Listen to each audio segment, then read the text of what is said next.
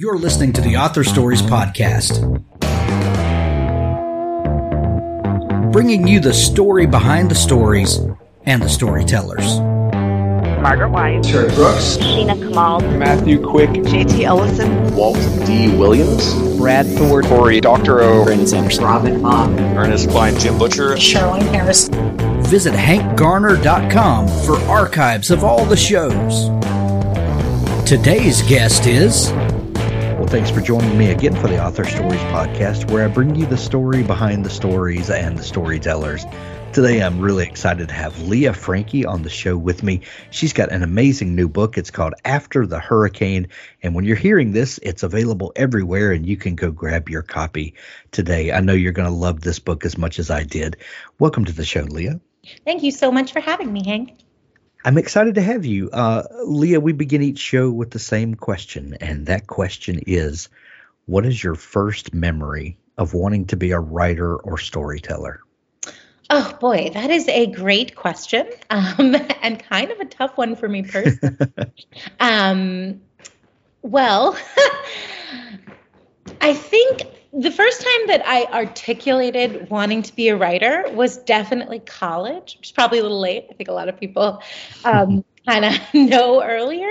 But I would say that my background, or how I got into writing fiction, comes from writing theater and from being in theater. And I think that my earliest memories of wanting to tell stories probably come from that theatrical background and are probably from the time I was like 6 years old. And my mom sent me, her very theatrical daughter, to theater camp. And I just found something incredible about, audiences responding to storytelling. So storytelling, I think, came from a theatrical place, from like the collective, sort of performed dramatic story. And that came a lot earlier, realizing that for me, the best way for me to tell stories would be through writing, and then more specifically through fiction, came a lot later.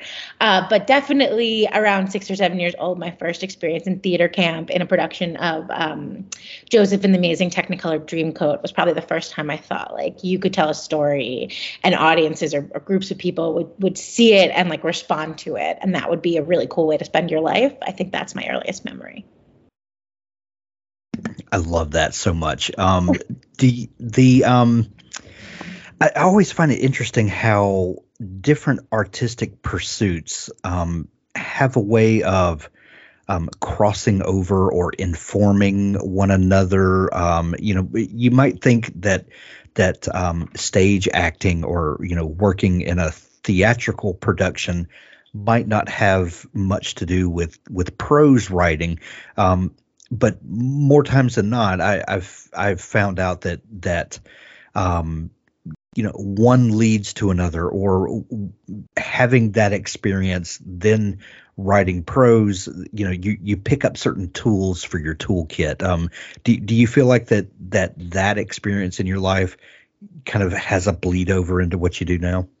Oh, absolutely. And I think that we've become such specialists, which is not a bad thing. But historically, all of these forms came from the same place, right? I mean, the Homeric Ode and the, Greek tragedy come from the same time period. They're looking at the same ideas. They were both like performed ideas, right? I think that and historically, like a lot of the historic writers that we've loved do a lot of different things, right? They wrote plays, they wrote books, they wrote essays, they wrote criticism. We've come to a place of sort of specialization. And I think that's fantastic because it's so cool to meet a form in its very specific constraints or lack of constraints and look at it and think, I'm just going to write in this form and I'm going to find stories for this form. I love that. But I think it also kind of blocks us from the amazing ways that we can pull from these different artistic traditions, and maybe should be pulling from them to inform and to help us challenge form. So for me, my background is theater. I went to my master's is in dramatic writing, film, television, and theater. And even when I came into my master's, I had only written plays. I was very theater focused, and learning how to write television and film was a great revelation and stretched me and gave me new tools. And I think I brought all of that into writing fiction. I started writing fiction after I completed my master's in dramatic writing. And I'd always read fiction. You know, we're so exposed to fiction and all forms in the United States, which is amazing. Or we have the potential to be. And it absolutely has informed my sense of dialogue, my sense of action in story, my sense of character as embodiment of desire, and my interest in conflict. I think the dramatic form really celebrates conflict. And what fiction and, you know, or what sort of narrative, fiction or nonfiction narrative can do is give us interior, give us a lot of space without conflict, without other people, which is wonderful and like we can embrace as the way to get into a character's head and really live there. But it can also lead us to inactivity, and conflict is activity. So I think that as much as we sort of talk about these as separate forms, and they definitely inform each other. They've absolutely informed each other in my life. And I think if we look historically, they've informed each other, right? We don't make art in a vacuum, and story forms aren't made in a vacuum. So I always recommend diversity in that way. I love it.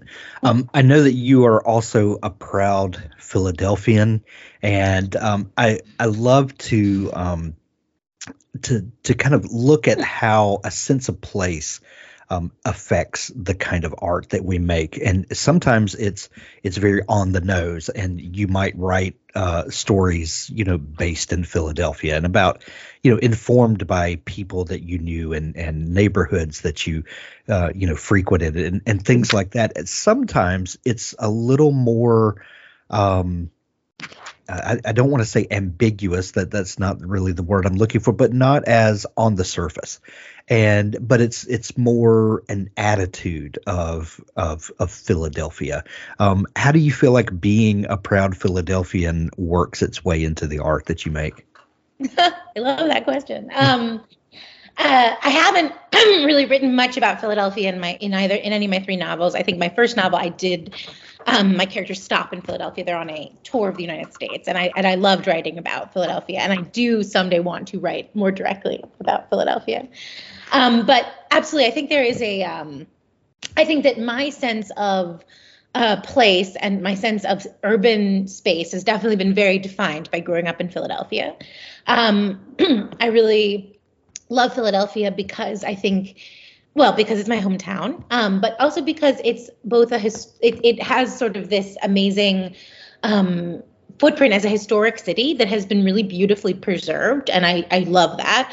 But it's also sort of a vital and current modern city that had this really big renaissance and revival during my lifetime growing up there.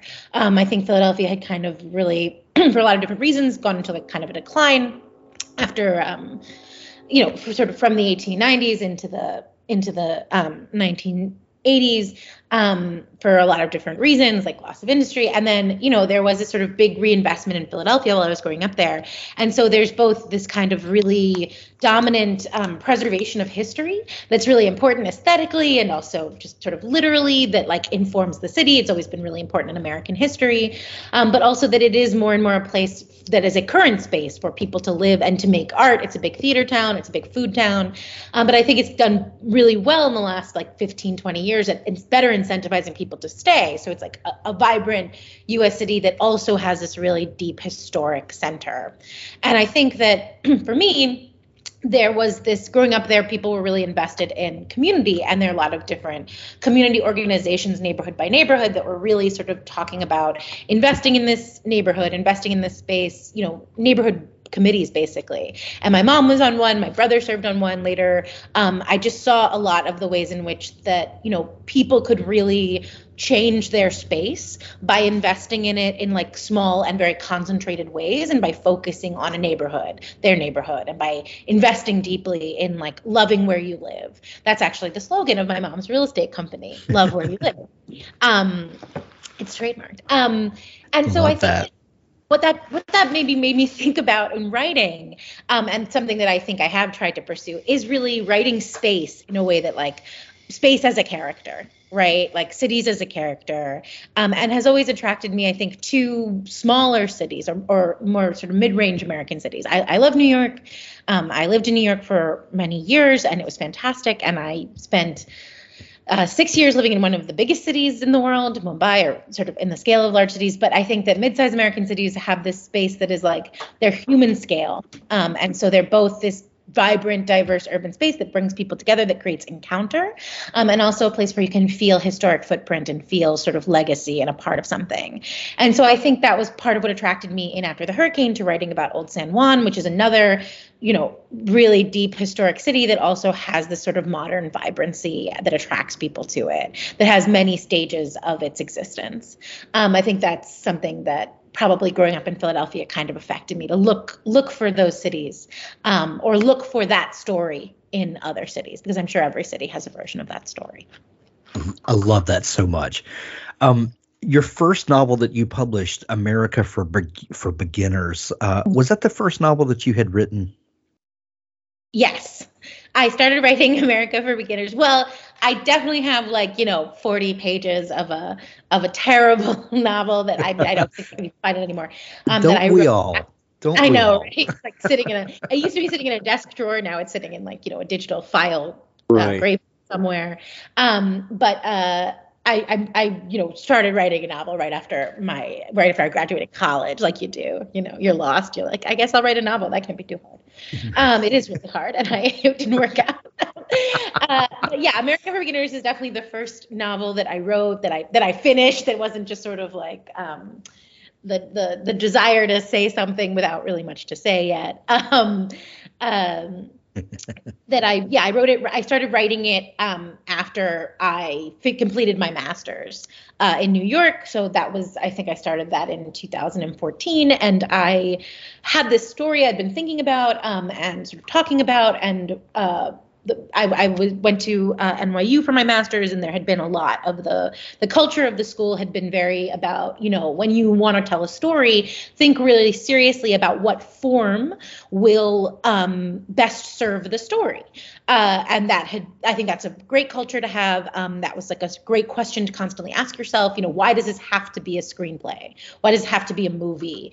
Why does it have to be a television show? What about this story guides it to this form urgently, so that it will be best served by that form? And I kept thinking about this story that I had in mind,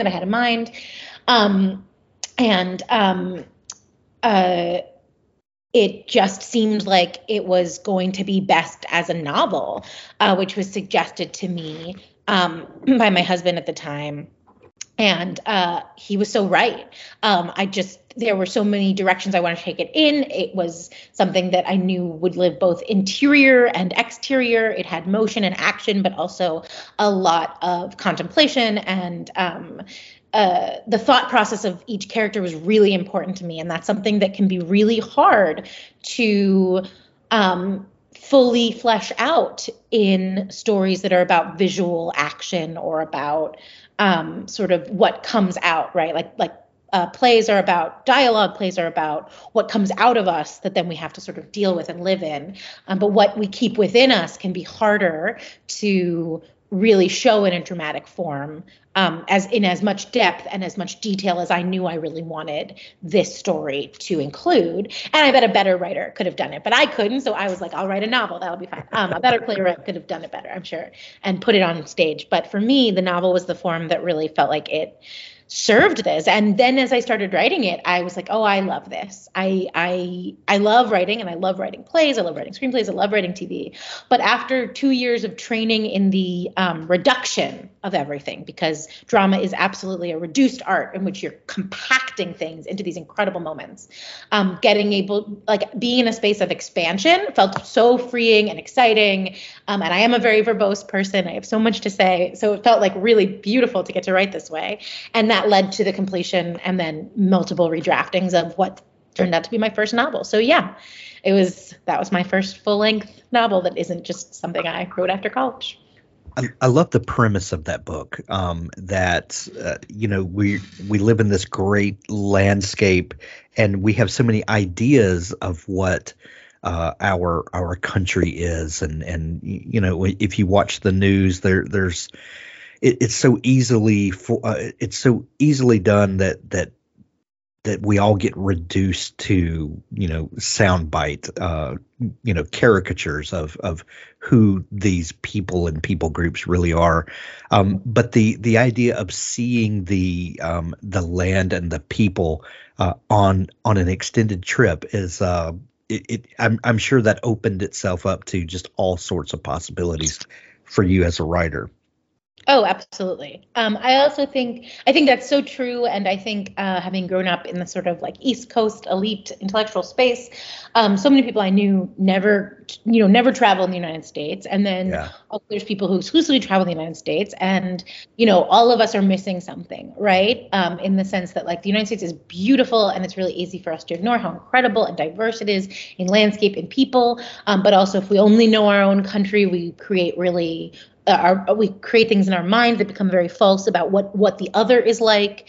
And also, I think one thing I was trying to explore in that I think is sort of, it's never not relevant is like, what is our concept of immigration and of the other, and how has that changed over time, and how do we kind of understand otherness and other identities, and what is our sense of like what it means to be from another place, and what is our sense of identity and how we take on identities in new spaces that we come to. So America for Beginners is definitely about kind of people who find themselves at home in the United States in ways that they didn't anticipate, people who feel very alienated by the United States, and people who are searching for understanding about people they feel close to and far away from through this trip. But it absolutely, I think, reminded me of in my research for that novel, like how incredibly beautiful the United States is, and how non-monolithic. We're just so eager to create monoliths or decide what we think of other people without actually exploring it. And I'm as guilty of that as anybody. So I think that researching that novel and all my novels really helps me sort of break beyond my assumptions of others, which are absolutely fed by the news media, and it's impossible not to attach to, because it's so big that it's helpful for us to narrowly define others as a way to like survive the world, but also very dangerous because it doesn't help us lend other people the grace I think we all need to like actually understand them. Absolutely.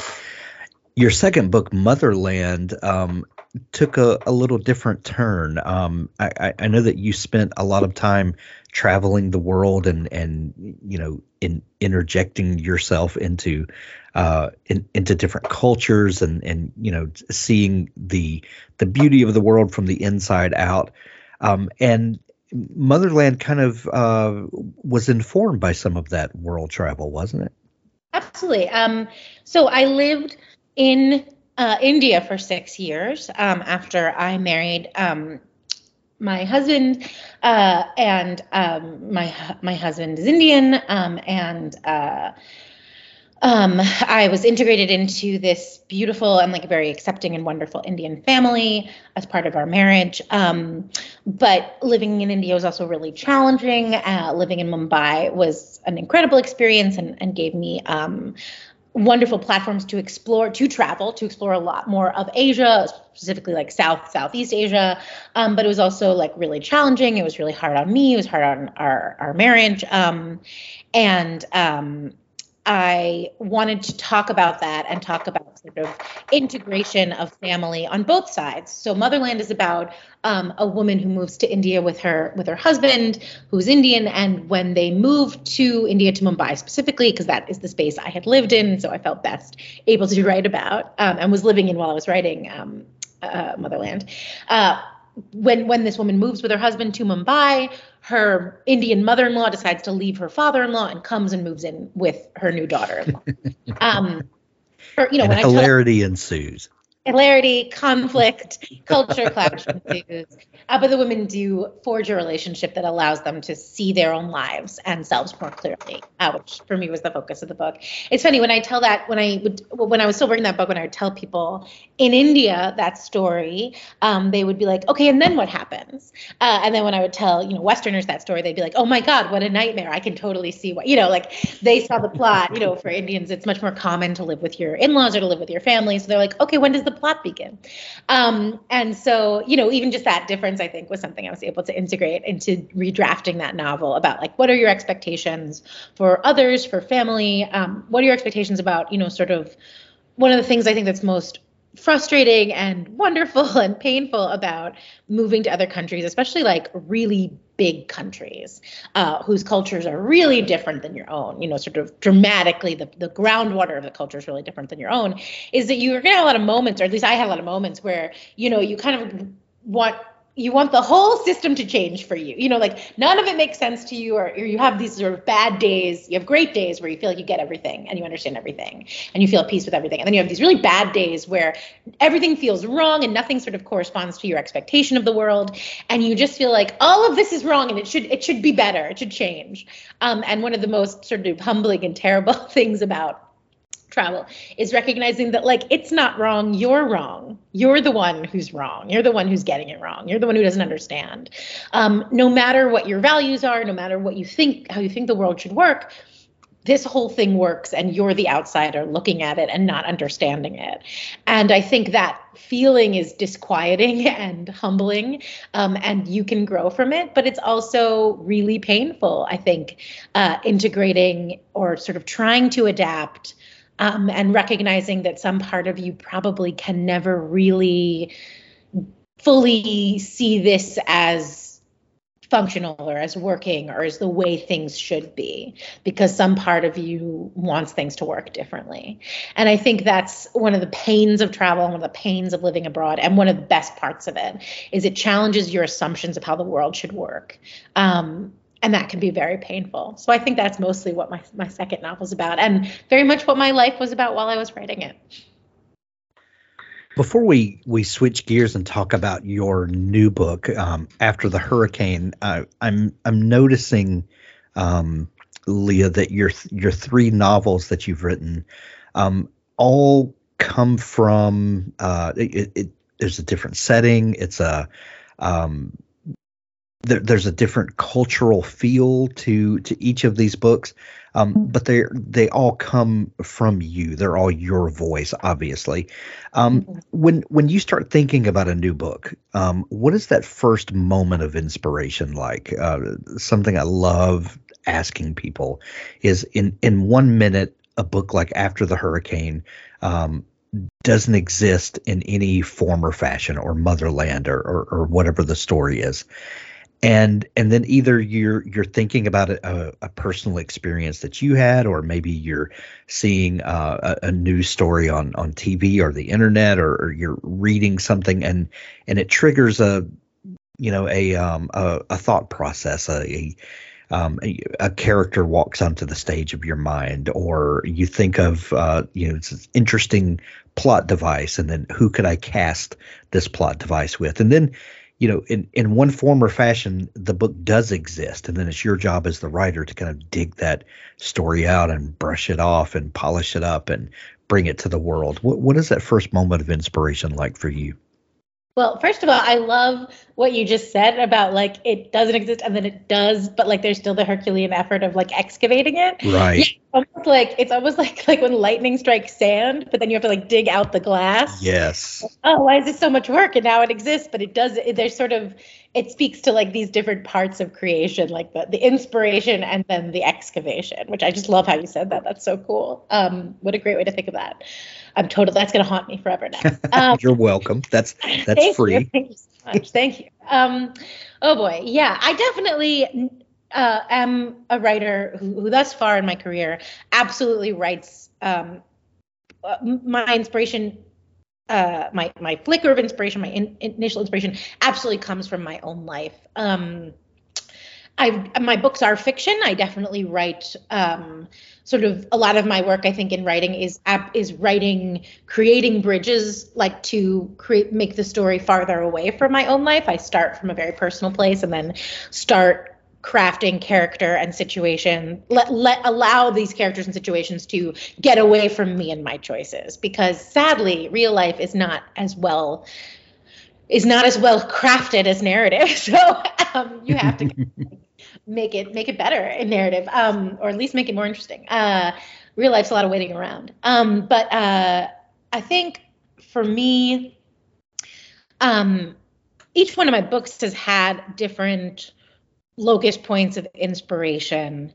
But I think that each one of them has had a kind of like, the process thus far, at least in every book I've written, has been something happened to me, or something was said to me, or some situation I was involved in, or often peripherally. I wouldn't say that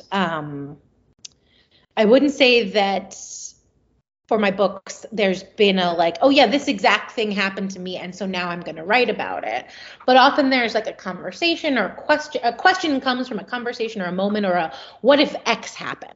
There's often a like, what if X happened? You know, like this is a scenario that I've observed that's close to me in my life, and it happened like a normal scenario. Like for Motherland, like my mother-in-law, my then mother-in-law came and stayed with us in Brooklyn, and I had a moment of like, what if she never leaves? What if she just stays here forever?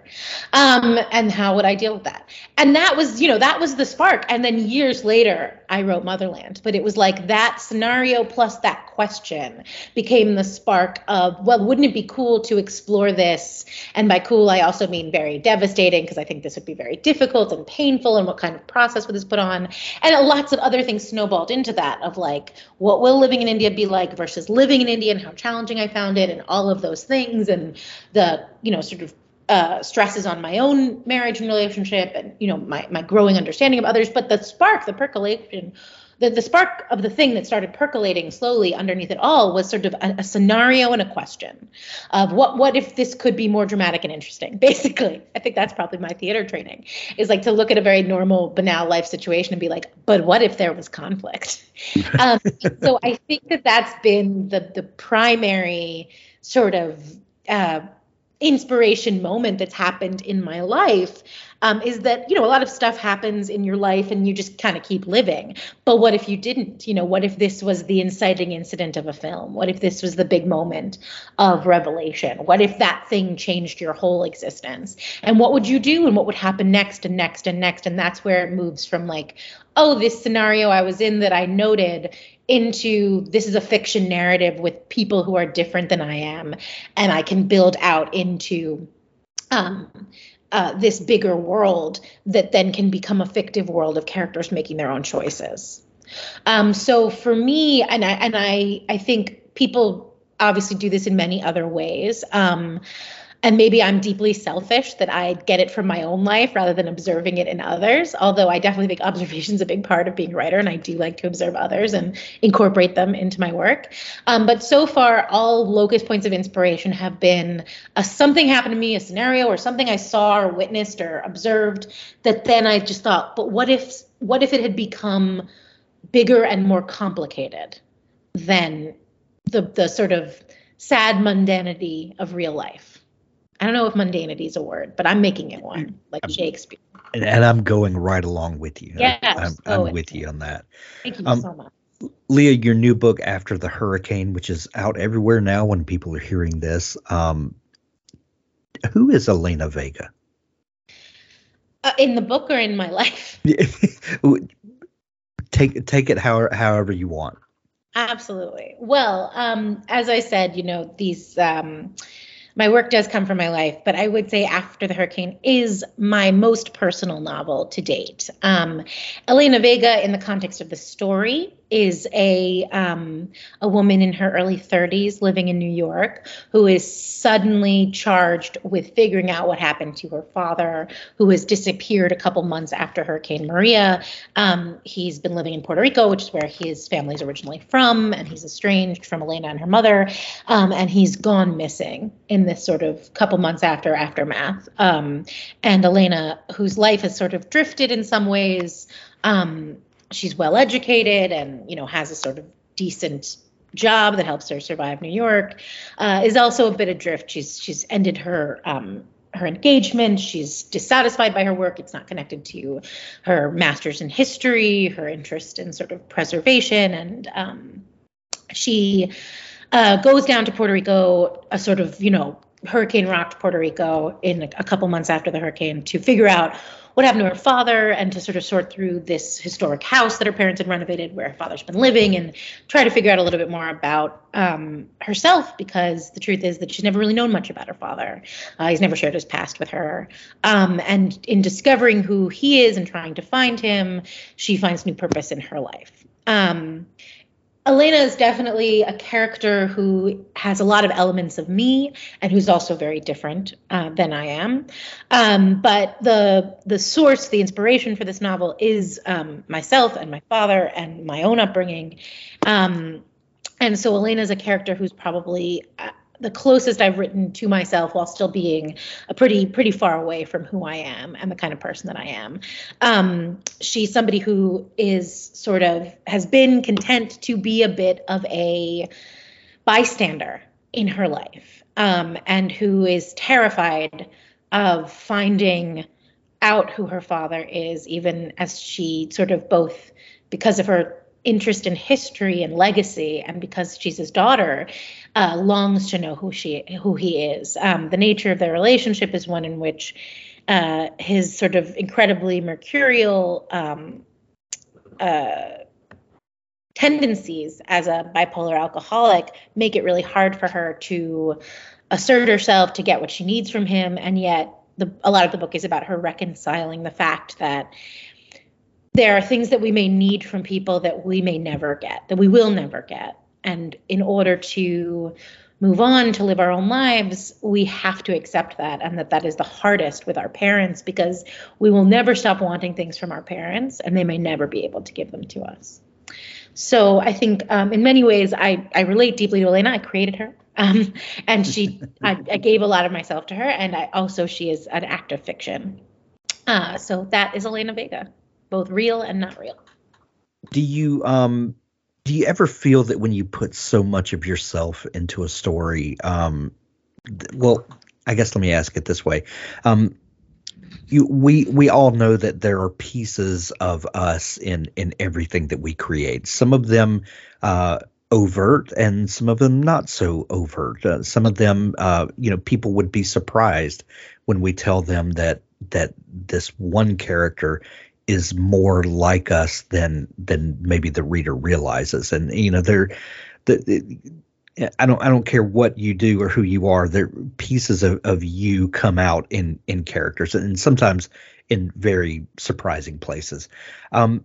When you're dealing with something that is so close to you and so connected to who you are, at the end of that book, do you feel satisfied that you've had a bit of a chance to work through some of those feelings that sometimes we never get to work through in life? So people are taken too soon, or think relationships are left dangling. But does writing allow you to get to the other side of relationships like that sometimes?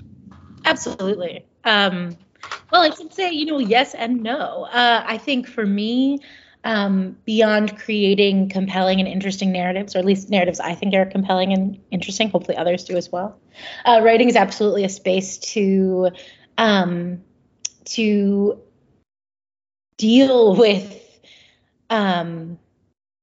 deal with so many things. Jose Rivera, in his 36 Assumptions About Playwriting, talks about, writing plays, but I would extend this to writing anything, as a conversation between your many selves. And he goes on to talk about all the reasons that we write what we write for. I think that's all very true. I think the conversations between my many selves absolutely become acts of grief, acts of joy, mourning. I think one through line in all my work is grief. I think a lot about grief. I think a lot about ambiguous loss, which is a concept of sort of loss without end, which is something that people, experience with terminally ill patients, with parents or relatives with Alzheimer's, with relatives who are addicts, with anyone who goes from your life without fully dying or being gone, but they're gone but still with us. I think that that's something I'm fairly obsessed with, and that writing After the Hurricane allowed me to explore these different sort of edges of ambiguous grief and ambiguous loss in this character, which is like present in my own life and also sort of present in the book. I think the difference, there is a sense of accomplishment and joy, especially sort of, working through yourself in the story. I think there can also be something a little bittersweet because, the story gets to end, but your life goes on. So there's a way in which you can be a little jealous of your characters. They get the better crafted narrative. We get to make meaning for characters in ways that life doesn't always hold that meaning. Right? Narrative holds meaning. It has ending. It has finality. And life just keeps on going. And we think we've dealt with something, and then it kind of floats back up in our lives. And we think how many times am I going to have to mourn this, say goodbye to this, deal with this? But character can have finality. And so I think that it's both really satisfying and emotionally and intellectually satisfying. And also sometimes I feel a little jealous of my characters, that they get to move on, right? I get to write them an ending. I think that's the difference between life and fiction, right? Is life just keeps going if you're lucky, and fiction doesn't. And you can write, as you said, you can write goodbyes that you never got to have. You can write meaning where there was none. You can write forgiveness where you might not have any. You can write all the things you wanted to say and couldn't. So it's really satisfying, but then also sometimes I think a little jealousy inducing that life isn't more like fiction. After the Hurricane is available everywhere now. When you're hearing this, go grab it in Kindle edition or audiobook if you prefer to read it that way, or hold the paper in your hand, or go visit your local bookstore, pick it up today. Leah, this has been so much fun chatting. If people are just discovering you and want to dig into all the great stuff that you're up to, where can they find you online? Well, my website, leahfrankie.com. You can also check me out on Instagram or Twitter, just at Leah Frankie, or Facebook, and of course, wherever books are sold. Excellent. We're going to send everyone to see you and to pick up their copy of After the Hurricane. Leah, thank you so much for taking time to come on the show. Thank you so much for having me. It's been a delight.